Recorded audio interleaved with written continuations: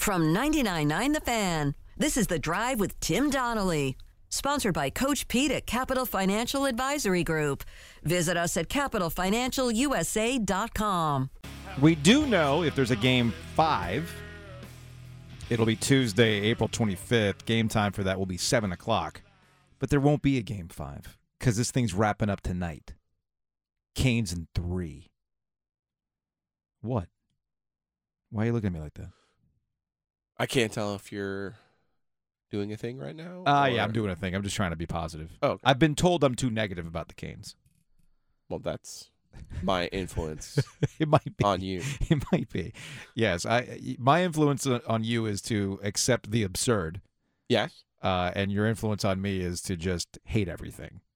Yes. Yeah, I'm learning. All right, let's answer some Hey Joe questions. Joe cracked the dawn, Hey Joe, brought to you by Oak City Sports Cards, oakcitycards.com.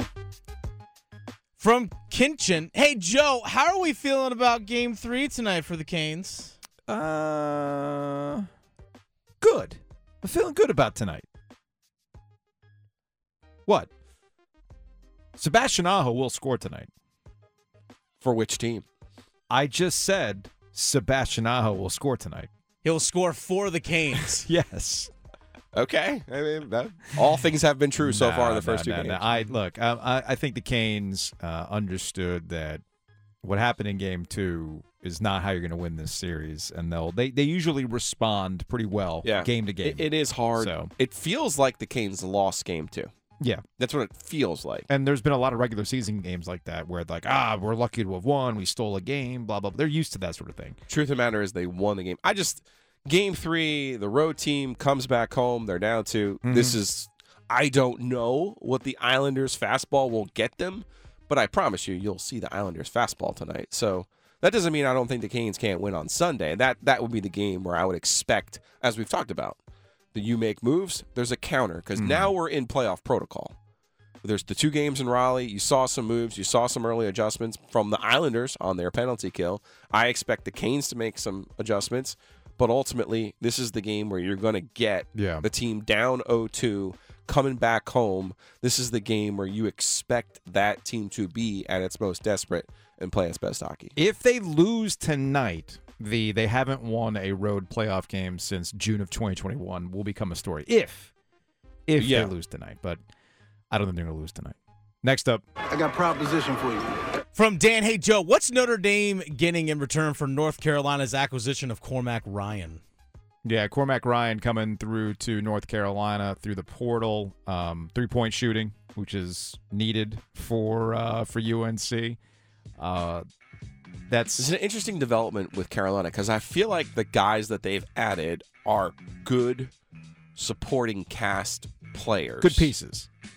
But Hubert, now, listen, after 2 years, he's going through an evaluation process of what worked, what didn't work. Mm-hmm. So maybe moving forward, he uses more guys. Maybe he uses more depth. Maybe. But the players that they've added so far, to me, feel like while all can shoot and help, I'm just going to point this out to you. Not super athletic. Mm-hmm. Okay? So he either is going to add more players, which I still think there's probably a home run in here and there somewhere. There's probably another hammer coming that they're going to add, or he is going to expand his rotation, and you'll see Carolina hopefully play at a faster pace. Mm-hmm. You know, there has to be a way to marry all of the good things that Carolina did to become the preeminent program in college basketball with how Hubert wants to modernize the program. You don't have to throw everything out of the old way of playing. Sure. But Cormac Ryan's a nice piece. Trust me what I'm saying to you. Mm-hmm. He's going to play nicely. He's going to complement Armando Bacot well. But he started his career at Stanford, continued at Notre Dame. Got ejected from the Smith Center.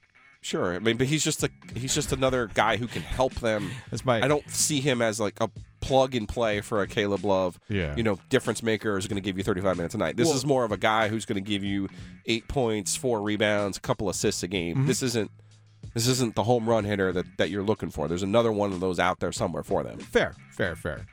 I just thought it was funny that the guy he doesn't have to worry about Caleb Love and Puff Johnson. That's right. Because that incident that happened at the Smith Center back in January, those guys are gone. So there you go. Well, that's the new reality of, It really the portal, is. right? And that's why, like, I put out that video last night, and people were like, "Why are you being?" Like, no, I just think it's funny. Like, this is college basketball now, where a guy who literally got ejected from the Smith Center for some antics We'll be calling it home. will be now like, "I'm coming home." Like, well, okay, that's college ball now. Next up, Say it ain't so, Joe. Say it ain't so. From Greg, hey, Joe, was anyone asking for college football to no longer stop the clock on first down? Yes. Yes. A lot of people were. Yes. Yeah. The clock rules are a problem in college football because of the length of the games. You look at some of those SEC games. My Like goodness 4 hours gracious, long, they're man. even Now, more. college- 4 hours plus. college football fans will tell you that's the feature. Sure. Who says no to more college football, right? I think a lot of people do. Yeah. When there's a way around it. This isn't like a radical, Manfred Ghost Runner. This is the way the clock should be operated, both at the NFL and the college level. And I say the NFL level because in the final 2 minutes, they will still stop the clock after a first down. I'm also very excited about this topic because we are coming really close to the full Gilio in college football. The only thing because we now have my schedule model in the ACC. Good work by me. Now we have my clock model in all of college football except Division III. Division III is going to stay with They the want old. That's 5 right. hour We games. do things differently. Yeah, we want to do Okay, 5-hour cool. games. Division Yeah, III. they love the all-day model. They do. So now all we're missing is a preseason game against 1AA opponents instead of playing that as a regular season game. We're also missing the extra open date in the schedule so that no one has to play on short rest. And then, of course, we'll eventually get around to those bowl games being played at the beginning of the season instead of the end of the season. And then, my friend, we'll have the full Gilio. And if I'm not compensated at that point, I'm going to be upset. All right. I think we got time for one more. From Todd, hey, Joe, what are the best old school video games for a lazy Saturday afternoon? Ideally, something late 90s or early 2000s. Late 90s. Tony Hawk Pro Skater. Oh, that's 1 good. and 2. I think they have a remastered version you can buy for the modern systems. But yeah, Tony Hawk Pro Skater 1 and 2 with the soundtrack alone.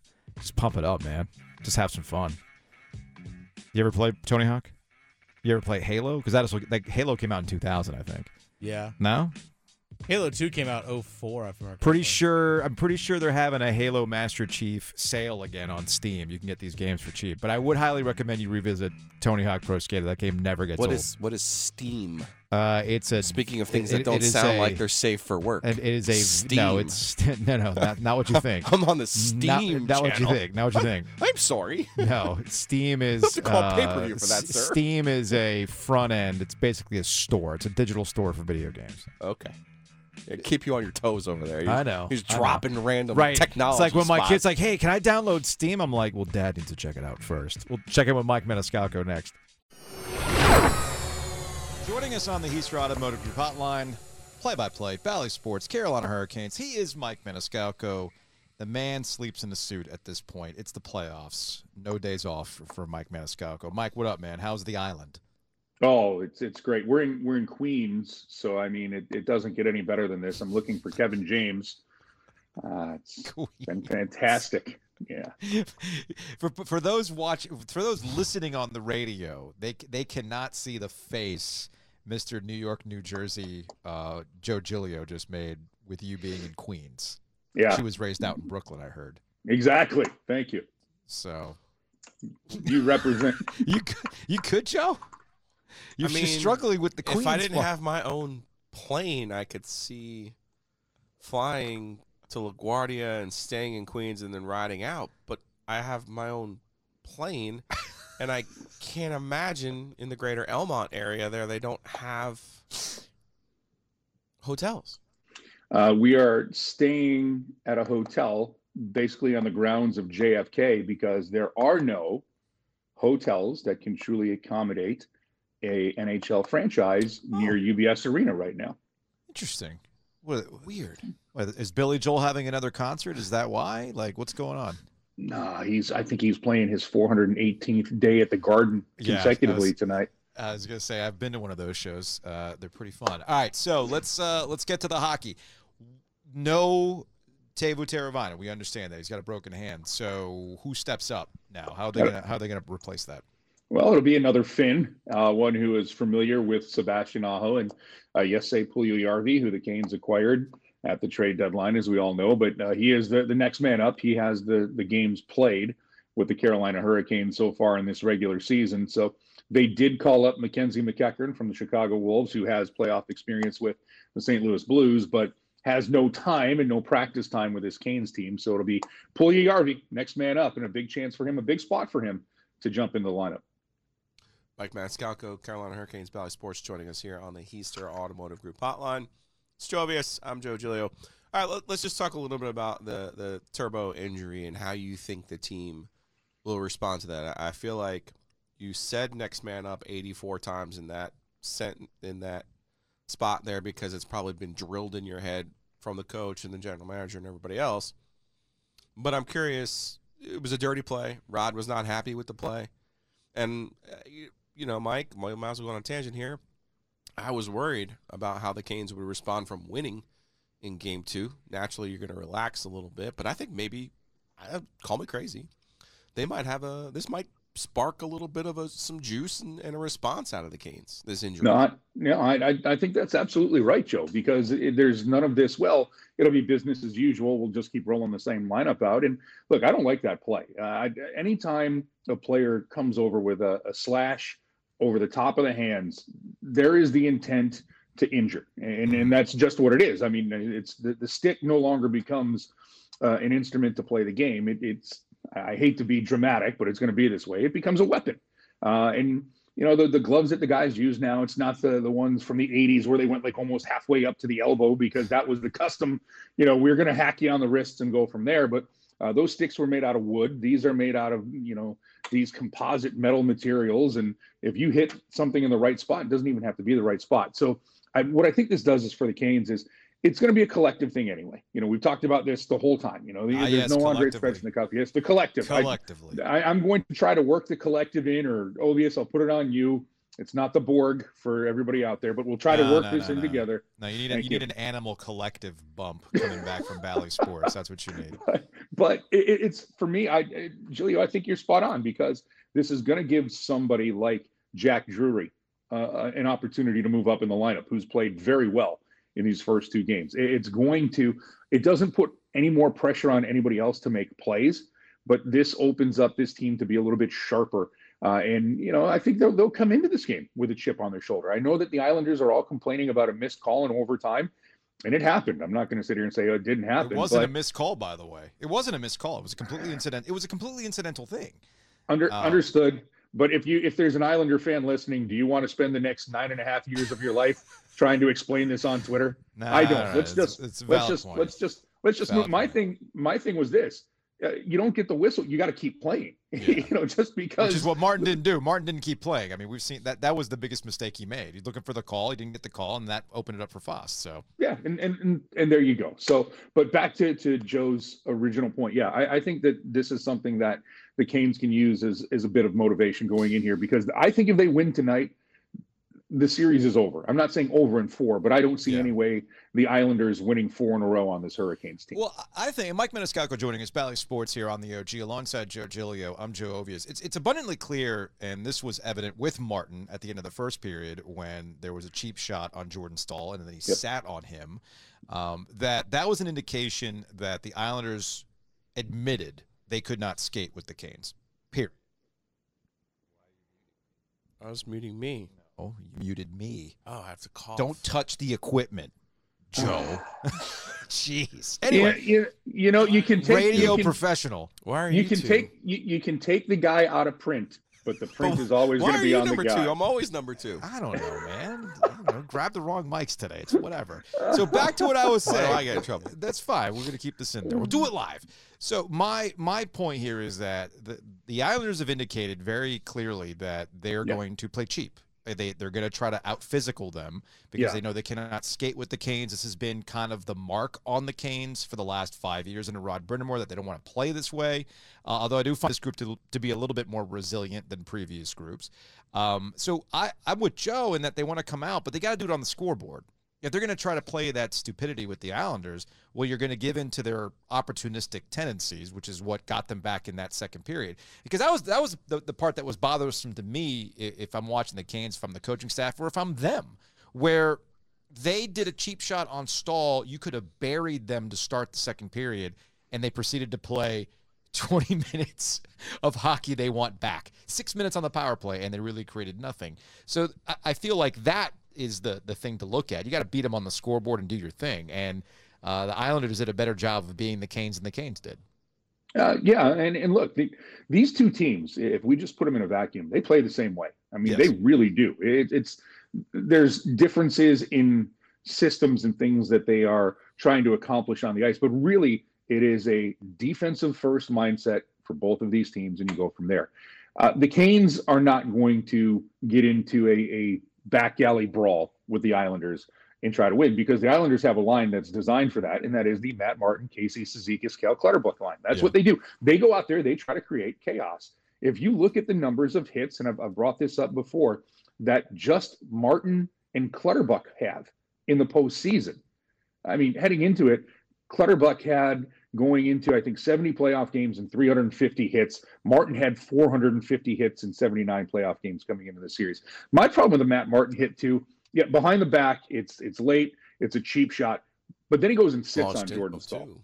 Yeah, I mean that's Bush. There's no other way you can look at it. But Paul Stastny, in that intermission interview, told Hannah Yates, our reporter, it was a great question about, how do you respond to this? He goes, we don't. We play between the whistles. We beat them on the scoreboard, and that's what we do, because that's what the Islanders want. The Islanders want the Canes to try to start chasing after people and get out of what they do. So you can't do that. And especially in the playoffs now, when you get the power play, Joe, to your point, you got to score a goal. That's how you make it hurt when they do something stupid. Yeah. I mean, we talked about this ahead of Game 2, in that I was worried about a regression to the mean with the power play, and that's exactly what happened in Game 2 against the Islanders. But I think we'll close on this with urgency of trying to bury the Islanders, make this a 3-0 lead. As you said, I think the series ends tonight if they can win tonight. You know the last time the Canes went on the road in a playoff game? Something is telling me it's the Tampa Bay Lightning, Game 3. Mm-hmm. So that would be 2 seasons ago. Yeah, June 3rd, because remember, everything was delayed. Yep. June 3rd, 2021 was during the last time. During the modified 56-game Central Division schedule, yes. Shout out to the Central. Pour one out for the Central. I enjoyed playoff-like hockey throughout the entirety of the regular season. But, that's the last time they went on the road. Yep. And they played with their food a little bit last year. And I got to imagine with some of the lingering things that happened last year that's got to be front and center for Rod. Like, look, let's not play around, because we got by that last year by the Rangers. Yeah, that's exactly it. I think the message is tonight, there's no playing around. Just go out. And again, it shouldn't be, guys, but the first goal in all of these games, no matter how quickly or how long the series goes, whoever scores the first goal then dictates the tempo of the rest of the game. And that's why I think it's especially here on the road, and what you just said. I believe the Canes have now lost 7 in a row. That is the 8th longest losing streak, road losing streak in the playoffs since like 2000. That's crazy. I do homework with this, but it's something where I think that if you're Rod Brindamore, you say, go out, set the tone early, make them chase us, period. Now, for full disclosure, we're having this conversation at 2 o'clock in the afternoon, but we're airing it now on 99.9 The Fan. You don't know who's going to be in net, but all 3 goalies did make the trip to New York. Yes, they did. And if you're asking for who do I think it will be, I think the way that Antti Raanta has played, and I don't want to blow Giglio's mind like we did the other day, but I do think if Frederik Andersen was healthy, they would have gone to him. Okay. And we'll see how that goes. But I think that the way that Raanta has played in the first 2 games, Antti Raanta, the safe bet is you go with Antti Raanta here tonight. See, we have the loop. We have the out. I know. The loophole. It's like, oh, well, hey, man, Freddie's sick, so we're just going to have to go with Raanta again. All right, Mike Maniscalco, Canes play-by-play. Catch him tonight on Valley Sports. Obviously, you can hear the game on 99.9 The Fan. Adam Gold's got Stormwatch coming your way. Special hour-long edition starting at 6 o'clock. Aftermath immediately following the game, followed by the Canes Quarter Podcast. All right, man, we'll talk to you next week. All right, sounds good, guys.